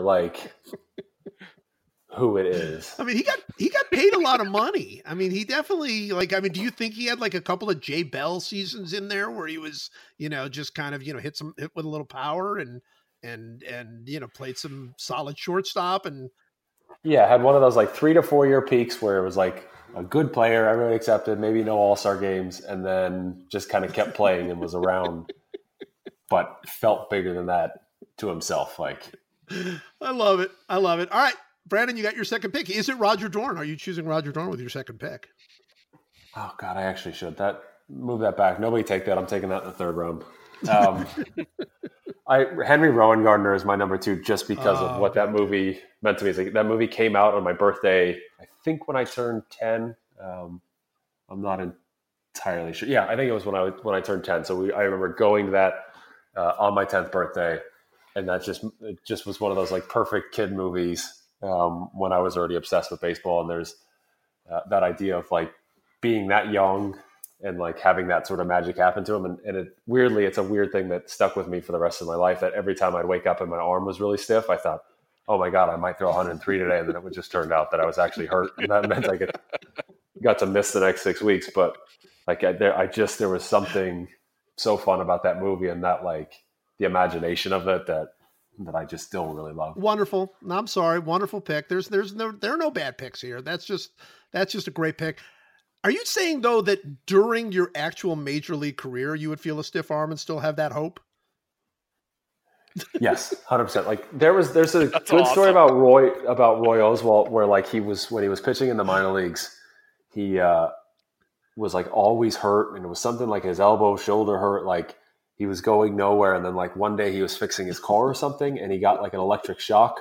I can't remember the exact story, but I've heard it in different iterations and have never asked him about it. And then it was like from that point on, his arm just felt fine, and he just kind of went through. So like it was the same. I threw with Kerry Wood one off season when he was rehabbing, and it was really like it looked like his career was over. And then like it was constantly hurting him every day. And then he woke up one morning, I can't remember what happened, and all of a sudden it just felt fine, and he ended up pitching a couple more years in his career and was good to go. Like, so you always kept like that hope, especially when you were an oft injured guy like me, that you'd wake up one morning and everything had sorted itself out magically, and you just got this like Henry Rowan Gardner arm. So it's not realistic, but we're also pretty dumb to even do what we do. I think it is realistic because you guys know the story, I hope, of Dazzy Vance. I've written that story. Dazzy Vance was kicking around as sort of a, half minor, half major league pitcher, and he was 29, and he was playing at a poker game. And I don't remember specifically how he did it, but somehow at this poker game, he like slammed his arm on the table and like completely wrecked his elbow and like was like in real pain. I think that's how it went. And then like a surgeon saw him and did something, probably removed like, some sort of cleaned up his elbow or something. I don't know exactly what they did. But then like he was the best pitcher in baseball for like the next 10 years, like led the league in strikeout 8 years in a row. So I'm just saying it's possible. That's all I was saying. Like, it just, in your mind, you're like, well, it might happen. Like, it was in a movie, and I think those are real. So I think it's fair. All right. With my second round pick, I am going to choose Moonlight Graham from Field of Dreams. I like Moonlight Graham for a lot of reasons. I like the fact that the young Moonlight Graham is like 8 inches shorter than the old Moonlight Graham. I love that when he first shows up, he's really small and then he becomes this stately Burt Lancaster at when he gets older. I think that's great. I love the fact that he leaves the field after getting his one at bat in order to save the girl from a hot dog. They did not need a doctor it was a hot to just hit her on the back, like, but it's okay. He came, he didn't know that. He walked. I always thought about him going back into the corn and saying, what, they couldn't have just hit her on the back? Like, I'd still be playing.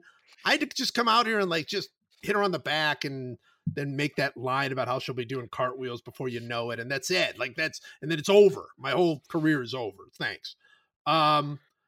But just awesome. Just, could not have been more overacted by Burt Lancaster, which is wonderful. And gets all he wanted was the one at bat. He gets the sac fly, which means he actually did not get an at bat in the big leagues. So that sucks for him. But all in all, I love my Moonlight Graham. I like it. He's good. Brings a tear to the eye. Other than it's a bad movie. We're not doing that. We're not doing that, Brandon. We're not. No, but just like if we can just audio dub in, just bring in like Offerman's rant on this, that would be perfect. It is one of the all-time. We just use that 10-minute clip anytime that movie. It's easily the best thing that's ever happened on this entire podcast. Nothing's even close. Like it's too good for this. But we should just like re-release it as something else. Like it goes into the Smithsonian of like, this is the definitive take on why this movie is unrepentant garbage. But just stick it in there. Nick loves the movie. That's the best part. Nick loves the movie. All right, I'm going to have Nick back on. Maybe just to do this. We have nothing else. Maybe just do an entire show about Field of Dreams. I think that seems fair. Mike and Nick and Brandon I don't know if we'll invite you or not. Yeah, let me see, because that means I'd have to watch it again just to be ready for that, and I don't know that I really. Alan, they say let's have a catch, and that is my least favorite. The way the whole world got sick of the word moist, like that weird thing that we all went through. Mine is have a catch. It makes me recoil when someone says. I'm not going to lie. No, that's right. Alan, where do you stand on Field of Dreams?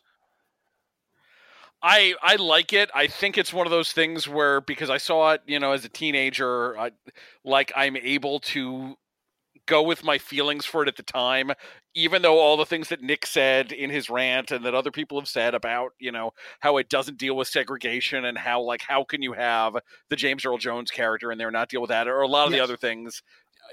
the movie has a lot of problems, and yet I'm still easily manipulated by The it. segregation thing is unforgivable. I mean, it just is. It's unforgivable for many reasons, but the most important of those reasons is this is a movie about baseball redemption. How do you not just put Satchel Paige out there? I don't understand like what the filmmakers were thinking. Like they brought in like all of these people, just have Josh Gibson catch. You don't even need anything else. It doesn't have to be about the Negro Leagues. Just all right. Anyway. Yeah, like in League of Their Own, they do have that one, Right. like, it's a 30-second moment where the African-American woman watching from the stands throws the ball, and you realize she could be playing. You just need that. And you need and at it was least good that. for League of Their Own to do that because they were limited. There were no African Americans who played in the Girls Baseball League. But this is imaginary. They could have done anything they wanted.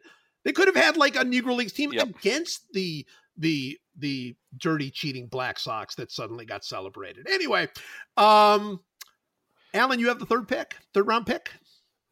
All right.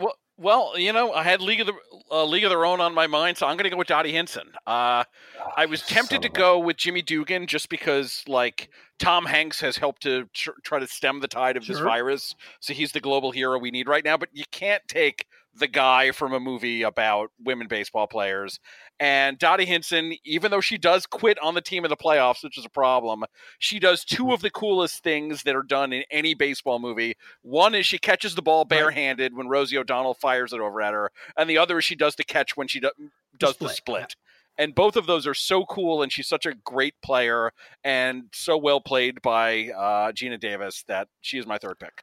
I think it's a great pick. Her quitting on the team, however, has not been explored enough. I mean, she just flat walked out, and then she just showed back up. I mean, that is some serious negative. You don't want that person on your team. You really don't.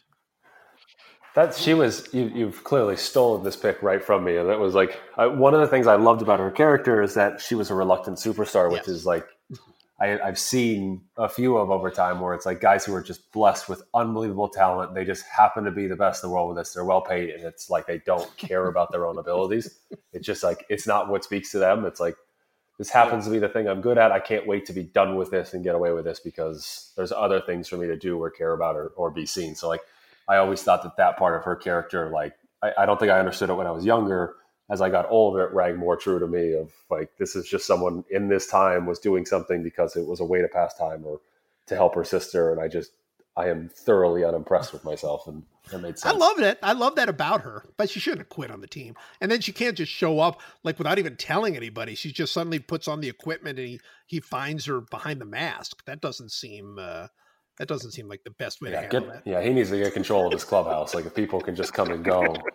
He really does. All right, Brandon, your third round pick. Same movie, gonna go with, since my pick was stolen, but I'm gonna go with Doris Murphy. Excellent. I thought her character, like, it wasn't explored too deeply, but just like her unbridled passion for like winning and playing was, it just reminded me also of a lot of players, like the exact opposite of the Dottie Hinson, where like good players, but just freakishly obsessed with like all they want to do is win. All they want to do is be playing all day, every day. And I just thought that was such like a fun component to her character that you didn't see in a lot of other characters in sport movies, or at least really laid out. And so I, like, just overly boisterous, annoying, could get on everybody's nerves, but like you could just tell at the root of it, it's like all they wanted to be doing is playing baseball. And I just love that about her character. Doris is a fantastic character. That is so true. She is so great. Like, her dad is so delightful when he shows up. I mean, like, you can see where she got her love of the game, from her dad. Her scene, her part of the "there's no crying in baseball" thing is like very undersold, but delightful. Like she tries to step in, and then when Jimmy Dugan gets thrown out of the game, she's like pointing to where he needs to go, like that whole thing. Excellent. I think that's a fantastic pick. And it's good because my pick was already going to be, and now is going to be, Marla Hooch is definitely there was never even a doubt. Thought about her in the second round. I'm glad I did it in this round so we can have like a three, all three of them. This is fantastic. The I love moment when Marla Hooch switch hits for the first time is like, to me, like one of the great moments in all baseball movies ever. Like just that scene, they're in that gym and she's hitting, and then the dad goes, "All right, Marla, left-handed." And then everybody on the college team is like, "Oh God." I mean, just everything about that is so perfect and tells you how awesome a player Marla Hooch is. And, she left the team. Look, she got married. She said she'd be back, and she came back the next year. So it's not, she didn't quit on the team so much as like, hey, this is, you can't complain about somebody. Her life changed. So you get that. But what a player, what a hitter. Marla Hooch, what a hitter. So, by the way, are we supposed to assume Marla Hooch looked like she was a second baseman, right? I mean, based on where they put her. Yes. So like, what was she like? Kind of like a Chase Utley like figure, I think, like a switch hitting Chase Utley. Is that how we would put her game together? Yeah, I hadn't thought about many comps for Marla Hooch, but not from like a scouting eye. But yeah, I guess that's fair. That'll work. Well, no, Chase would never leave during the season. That is true. So, no, I don't think Yeah, she could have gotten married in the off season, Joe. That's my what problem. all of it. Like, I think a lot of it was like a commentary on like gender at the time, where like husband's home, see you later. Like, but I mean, their two best players, like they were really shorthanded. They were shorthanded. By the way, how good do we think Tia Leone was for Racine? Do we feel like she was like, that seems like, I guess she was not yet a star then, but really it's sort of jarring to suddenly see Tia Leone on another team. You're like, well, wait a minute. Like, I want her character developed. What's going on here? Got to spend more time with Betty Spaghetti is the problem. Yes. All right, Alan, your fourth pick. All right, I'm going off the board for my fourth pick. This is technically a movie because it was a short that played in theaters before the movie. No. Bugs Bunny in Baseball That's Bugs. not a movie. It's a movie. It played theatrically. That's where it premiered. That's where people first experienced it. And Bugs Bunny in Baseball Bugs is the greatest filmed baseball player of all time. He plays all 9 positions and beats the Gas House Gorillas literally single-handed. When Mike is on the podcast next week, we are going to spend 25 minutes just discussing this illegal move by you that you continue to do. You are never going to play these games fairly. That's not a movie. Not a movie. All right, Brandon, your pick. I'm not even going to talk about how awesome Bugs Bunny is. Of course, Bugs Bunny's awesome, but that's not a movie. It doesn't count. All right, Brandon, you got the fourth pick. Every time with him, he's just absolutely the Jeff Luhnow of this podcast. He's the Jeff Luhnow. That's exactly right. God, that's the worst thing you could say to me. God almighty. Like, this is kind of tangentially related. I'm going to throw this in, upset the whole flow. Now I'm going to go with Roger Dorn. Roger Dorn is the funniest baseball character that's ever. Like, there are so many golden moments. Like, he carries so much of the second movie to me. It's wonderful. Even the first movie, when he gets sent in to get hit by the pitch, the entire way that scene plays out with the hand on the bat, and he goes, "It's not my bat." He just has that whiny kid voice, and the way he buckles when he gets hit, and then he's waving off the pinch runner when he's at first base, and he has to pout. I can't get enough of everything he does in either movie. It's just like it speaks less to being like a real character to me, but it was just so perfectly written and funny and acted by him that he's my favorite. Roger Dorn is awesome. I'm sorry. It just he's awesome in so many ways. Now, did you sense around the game, did you ever, I mean, because the character is certainly does not seem real and does not seem like it, but did you sense some Roger Dorn characteristics? You don't have to name names, but did you sense some Roger Dorn characteristics around the game? Maybe in like some parts, not completely, nothing like a like for like, oh yeah, that guy is that. But there's always like certain things where you're like, oh, it's a little bit like so-and-so or like so-and-so, but only snippets here and there. All right, Alan, what do you think of Roger Dorn? I like Dorn, but if I'm going major league, I would have to go Serrano ahead of Dorn for sure. And possibly Lou Brown, who is my favorite, I think, baseball manager in any movie. Well, we'll get to your fifth pick. You still have an option there. You really wasted your fourth. So with my fourth pick, I am going to choose definitely one of my favorite all-time characters in baseball movies. I'm going to choose Billy Beane with my fourth pick. The Billy Beane character, as portrayed by Brad Pitt, is so, like, first of all, has there ever been a character in any movie that you've seen who spends so much time, like we spend so much time with them, I guess, in the car? They're just literally just in the car doing nothing, just driving in the car. I mean, that like half the movie is Billy Beane driving around. And I guess this is supposed to reflect Billy Beane. But, you know, he's to turn Billy Beane heroic for basically changing the game, for spending more time with more qualitative analysis, to do that. Just excellent, just so good. I understand that Brad Pitt knows literally nothing about baseball and doesn't care anything about baseball. I don't know if that's true, but that is what I've been told. And yet he somehow was able to bring across this genius of a GM. So I am going to go with Brad Pitt. Yeah, I think you're right. Like, it's a lot of it just him talking on the phone, which I think is being a major league GM. So I guess that. It's great. And then just like, okay, he's in the weight room, and then like, I can't watch the game. And then he just gets in his car and drives around for a while. And then we have the whole thing with his daughter, which I guess is not real anyway, but also is just kind of strange. And then I just love it. I just think he's fantastic. Alan? Yeah. What did you think of Moneyball? Were you a Moneyball fan or no? I liked Moneyball. I was kind of frustrated, having loved the book, by some of the fictionalizations. And I know, like, you have to do that with anything. And often I'm the one defending dramatizations for, you've got to make changes here and there. But, like, the Jonah Hill character and some of the other things I did not love. But it's a fun movie, especially when you consider that, like, from a dramatic arc perspective, like, that team didn't win the championship, so, like, what are they going to do with that?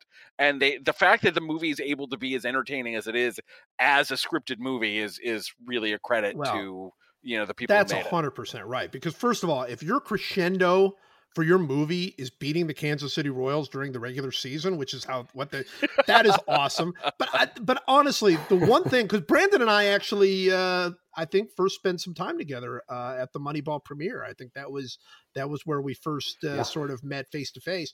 And the thing I would say about Moneyball is, if somebody told me turn this book into a movie, I would not know where to go. I would not know where to begin. I would have no idea. Because the book doesn't really, it's not a narrative book. It's a book about all sorts of different things. And, originally they were going to have Bill James was going to be a cartoon character. Remember that? That was going to be a whole thing. And so I don't know. So I think just turning that into even a watchable movie is a pretty amazing thing. All right, Alan, you got the fifth round pick. Okay. All right, I got a lot of people still on my board. This is hard. Brandon went with Harry. Yeah, are they from movies? Yes, they're from movies, as was Bugs Bunny, because Baseball Bugs is a movie, and I will die on this hill if I have to. You will die on that hill. All right. So Brandon took Henry Rowan Gardner, and I was kind of always team Little Big League, because I liked that Billy Haywood was like an early sabermetric advocate, and he argued against the sacrifice bunt. But I'm going to go with Kelly Leak from the Bad News Bears, because he, again, in terms of baseball players doing cool things in movies, when he leans over the plate, when they're trying to intentionally walk him, and he hits what could be an inside the park home run, that is just cool. And just the fact that, like, he's this total dirtbag who's driving around on a dirt bike. And in the second movie, he drives them in a van from California all the way to Houston to play in the Astrodome. Jackie Earle Haley is awesome and was one of my early sort of screen idols. I'm like, I like that dude. I aspire to that. And, my life has not quite turned out that way. Probably for the best, though. I love that he and Tatum O'Neal play air hockey in order to determine whether or not he's going to go on they'll either go on a date or join the team. Like, whoever was in the writer's room for that one, like, that's awesome. They're like, all right, how do we get this guy on the team? Well, we'll have Tatum O'Neal, but they have to play air hockey. in order to determine whether or not he goes on a date with her. Like what? So excellent pick.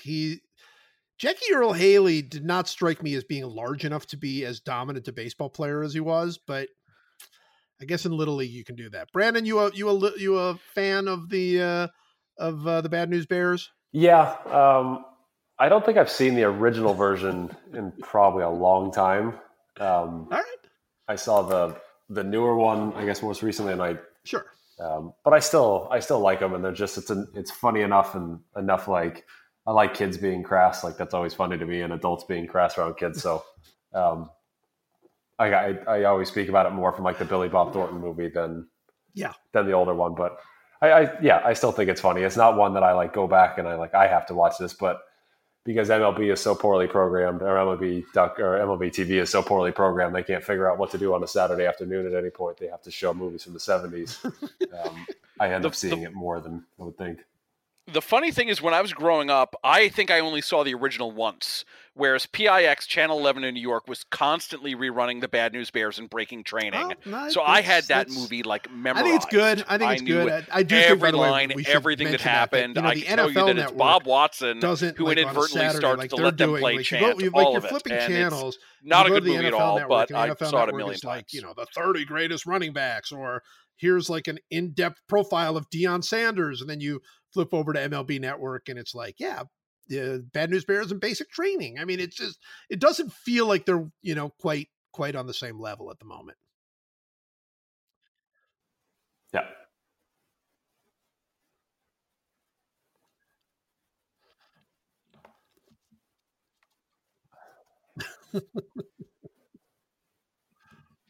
It doesn't feel like they're trying. And I know that sounds, I don't even know if enough people listen to this to be like ruffled by that, but it drives me. It's one of my biggest complaints with the game of like, that's usually in season. I get if you don't have anything out of season, like we've talked about all the moves this week. There's only so much we can cover. Todd Frazier signing. That's it. But like at a certain point, like you could talk about the game, talk about the history. There's so many classic games to show and so many breakdowns and good documentaries and cool things to explore. Like you could sit down in an hour and come up with 100 great ideas for content. And they're like, well, I think they probably want to see Little Big League again. That'll do it. Like, it just doesn't quite make sense. And I know a bunch of those people there, and they do amazing work when they do it. And it's just, I think it's a commitment. It's a commitment level of whether or not, you feel like that's really what you should, where your future is. I mean, the NFL is just, and of course they've been doing that forever. So going back to the old NFL Films days, I mean, they created an entire content company that essentially has been doing NFL films, documentaries and everything else for 50 years. And so, baseball's got a little ways to catch up, but I do agree with you. All right. So Brandon, I guess it's time for your last pick. I'm going to go with Benny the Jet Rodriguez. Sure. Nice. Just because he's kind of like every little kid baseball player's dream, just like he's just obsessed with baseball. It's all he wants to do all day, every day. Is blessed with natural ability and can do it and just has so much fun doing it. Like it is accepting of everybody else around him. Like they're obviously all not as good of him and they can hold him back, but like they help him to play baseball every day. And like a lot of that, just not that part, but just the idea of like, all I want to do is play baseball today and then tomorrow. And then let's wake up and do it the next day. Like that was a big part of my childhood. So I love his character. Great character. It's an absolutely great character. That's a great pick, Alan. Great pick, right? Nothing. Yep, just great pick. I have nothing to say against Benny the Jet. Okay. With my fifth pick, I'm going to go with I don't know if it's a tie, but I'm going to go with, because there are a couple of fictional characters that I just love. One of them is the Ty Cobb character that Tommy Lee Jones plays in Cobb. And the other one is the Babe Ruth character that John Goodman plays in The Babe. Both of those are so bad. I am going, because I am doing this Baseball 100, I am going back and doing research on all of these players, and I'm in the middle of doing Ty Cobb. And look, Ty Cobb was a bad guy. I mean, Ty Cobb was definitely, he was a racist, and he was a bully, and he was, he hated people in general and all that. But the comically bad person that Tommy Lee Jones plays in that movie is so over the top. And by the way, has so destroyed Ty Cobb's. I mean, of course, now Ty Cobb there's the whole backlash has happened, and now there's been a best-selling book about who the real Ty Cobb was, and it had basically created a whole new Ty Cobb museum in Georgia as people tried to write the story. But it truly amazes me. Like the Ty Cobb in that movie is like, he's as bad, like he should be in Breaking Bad. Like he's that character. Like he's like, you would not be surprised if he runs a meth lab on the side. I mean, like there's nothing beyond his capabilities of being awful. And, you know, I think that's just, you know, that's pretty, it's kind of a crummy thing to do to the guy, but more to the point, I mean, I guess it just takes you to a level where you're like, well, the only way we can make Ty Cobb interesting is if we turn him into a monster way beyond what he was. And it's the same thing with Babe Ruth. Now, John Goodman takes it to a whole new level because they keep asking John Goodman to throw and hit left-handed, which is obviously way beyond his capabilities. But do you remember the scene in The Babe where he hits the ball so high that he hits the home run, that he can run like all around the bases? Like if you really, first of all, like, why would you, like, what, Babe Ruth's legend is not good enough? Like you can't find enough like things that Babe Ruth did that are pretty cool. But then when they decided to film that, like, what were they like? What special effects are going to make you believe that John Goodman could hit a ball high enough that he can run all the way around the bases while the ball was in the air? So it was, they're both incredibly bad movies, but I really respect them because they've opened up an entire industry for me to write about these people as real people. So I think that's good. Yeah, and then there was the full frontal male nudity in Cobb that really shocked us, an 11-year-old, where you're like, I'm going to watch a baseball movie, and then this guy's a mean racist, and then it's like, oh, they can also show this in movies. Like, that was a seminal moment of like, wow, that guy's different. He's a murdering, mean, racist, drunken, terrible. I mean, like just it stopped being. And Tommy Lee Jones plays it to a hilt, because there's a moment in Cobb. One of the sort of like redeeming qualities of Cobb was that one day Cobb was at a dinner and somebody asked him, like, what do you think you would hit against pitchers today? And he said about 285. And they said, oh my God, you know, do you think pitchers are that much better? And he goes, well, you have to remember, I'm 65 years old. And it was a joke. And he said it as a joke, but in the movie, they have that moment only because they can't say a single good thing about Cobb. He basically goes, yeah, remember, I'm 65 years old, you son of a bitch. I mean, he had to be like screaming about it. I mean, like just, oh, that movie. Wow. Wait. So, Joe, just back me up here a second. So me taking a thing that was released in movie theaters not a movie.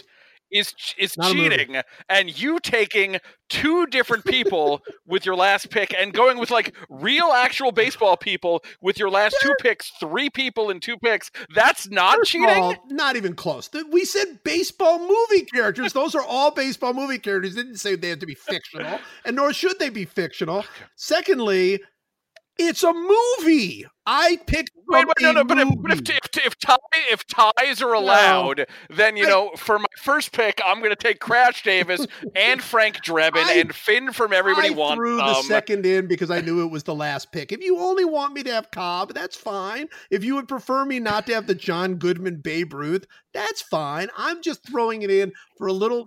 I just feel like I'm piled on left and right on this Alan, thing. It's not a movie. I'm unfairly impugned. We're going to put this out to the few people who would dare. We totally are. We totally are. You are not going to win, just like you have never won when you're in your cheating attempts in the past. That's all I'm saying. All right, time. I would like some credit for not picking Yankees first baseman Ricky Davis, who was played by Frank Thomas. That's actually impressive. I would like some credit for that. That is, you get a full amount of credit for that. Thank you. It's one last meaningless thing. This meaningless thing. We talk about sports and we draft things we know, like how beaches are terrible places to go. No hot fruit for Michael, nor Diet Coke for Joe. The PosCast, whoa, it's one last whoa.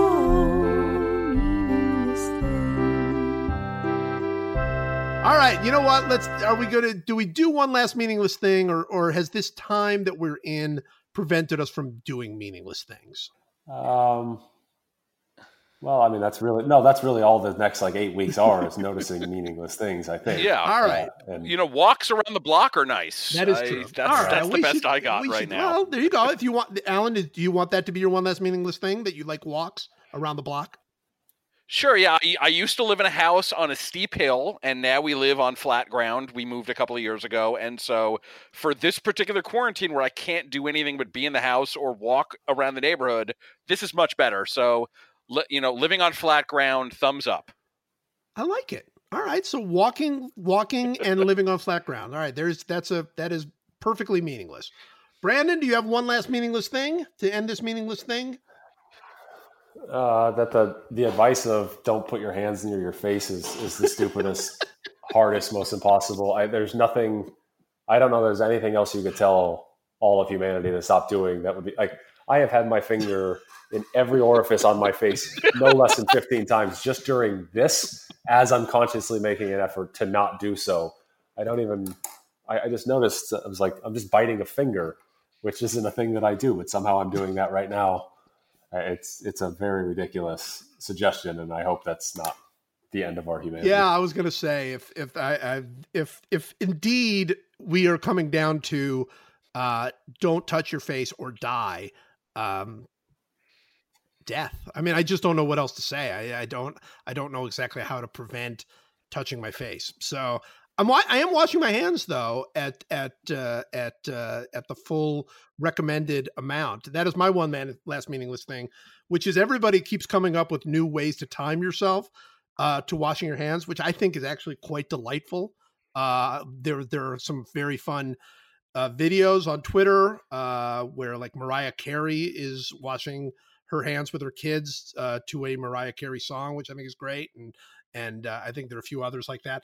I am washing my hands to the Jeopardy theme, which is actually 30 seconds long, the full Jeopardy theme. So I kind of truncate it a little bit in the middle, but I've got a whole thing where at the end where they have that bum, bum, bum, bum, bum, bum, bum, and then that boom, boom. I kind of get my hands out there for the big finish. I've got a whole thing worked out. And we're 3 days in and I'm not yet sick of it. I know I will be sick of it probably by the time anybody hears this. But I do think coming up with a cool, fun little way to time yourself washing your hands, I'm all for it. I think it's a good thing.